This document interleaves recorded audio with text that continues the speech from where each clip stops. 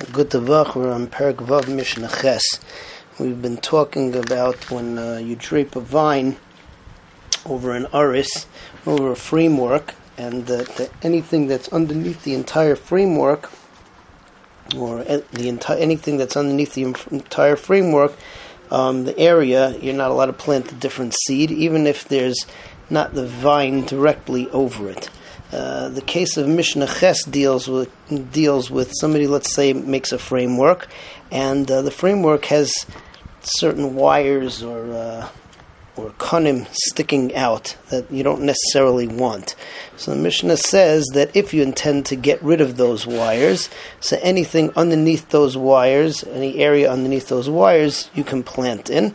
However, if you want to leave those wires there so that the vine can grow onto there as well, so you're not allowed to plant under that area.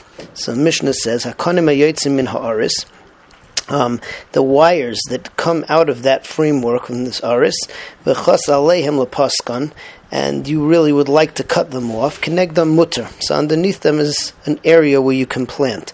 Asa'an keneged kedeshi yahalech aleim chadash. But if you made them extend because you want the vine to be able to grow onto it, then you wouldn't be able to plant another seed underneath that extra wire. Right, Mishnah Tes deals with a few more halachas of a similar type. First of all, we talk about if, let's say, the vine grows off of the aris. So if it grows off of the aris, anything underneath the vine is also asur to plant. Similarly, let's say you don't have an aris, you just have a pole called a dullis, which you just drape the vine onto. So the same thing, anything underneath the vine is going to be asur. Finally, the third topic that we talk about over here is, let's say that you have a vine and you want to extend it towards a tree. So underneath the vine is asur. However, let's say that you take a rope and you attach the rope or string to the end of the vine and attach the string onto the tree. So it depends. If you have no intention of the vine growing onto the string, so then underneath the string you can plant.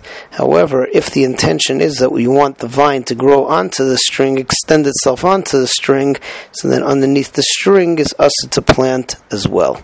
So the Mishnah says, HaPerach hayotzim min ha'aris, if the vine, flowers and grows further, if it sprouts further than the aris, so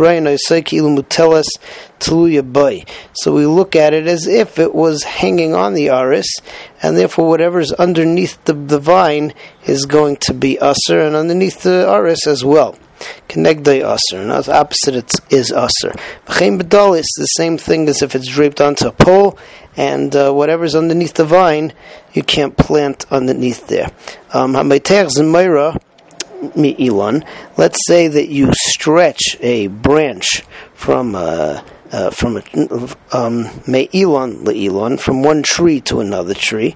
So tachteha asur, underneath the vine, underneath that branch, so it's asur to plant. Sipka b'chevel o b'gami.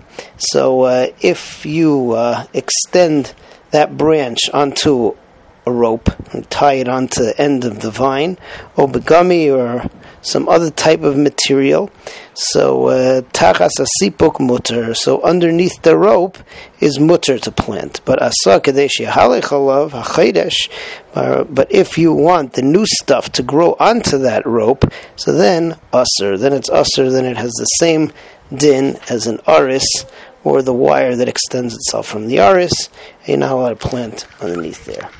Good tavach.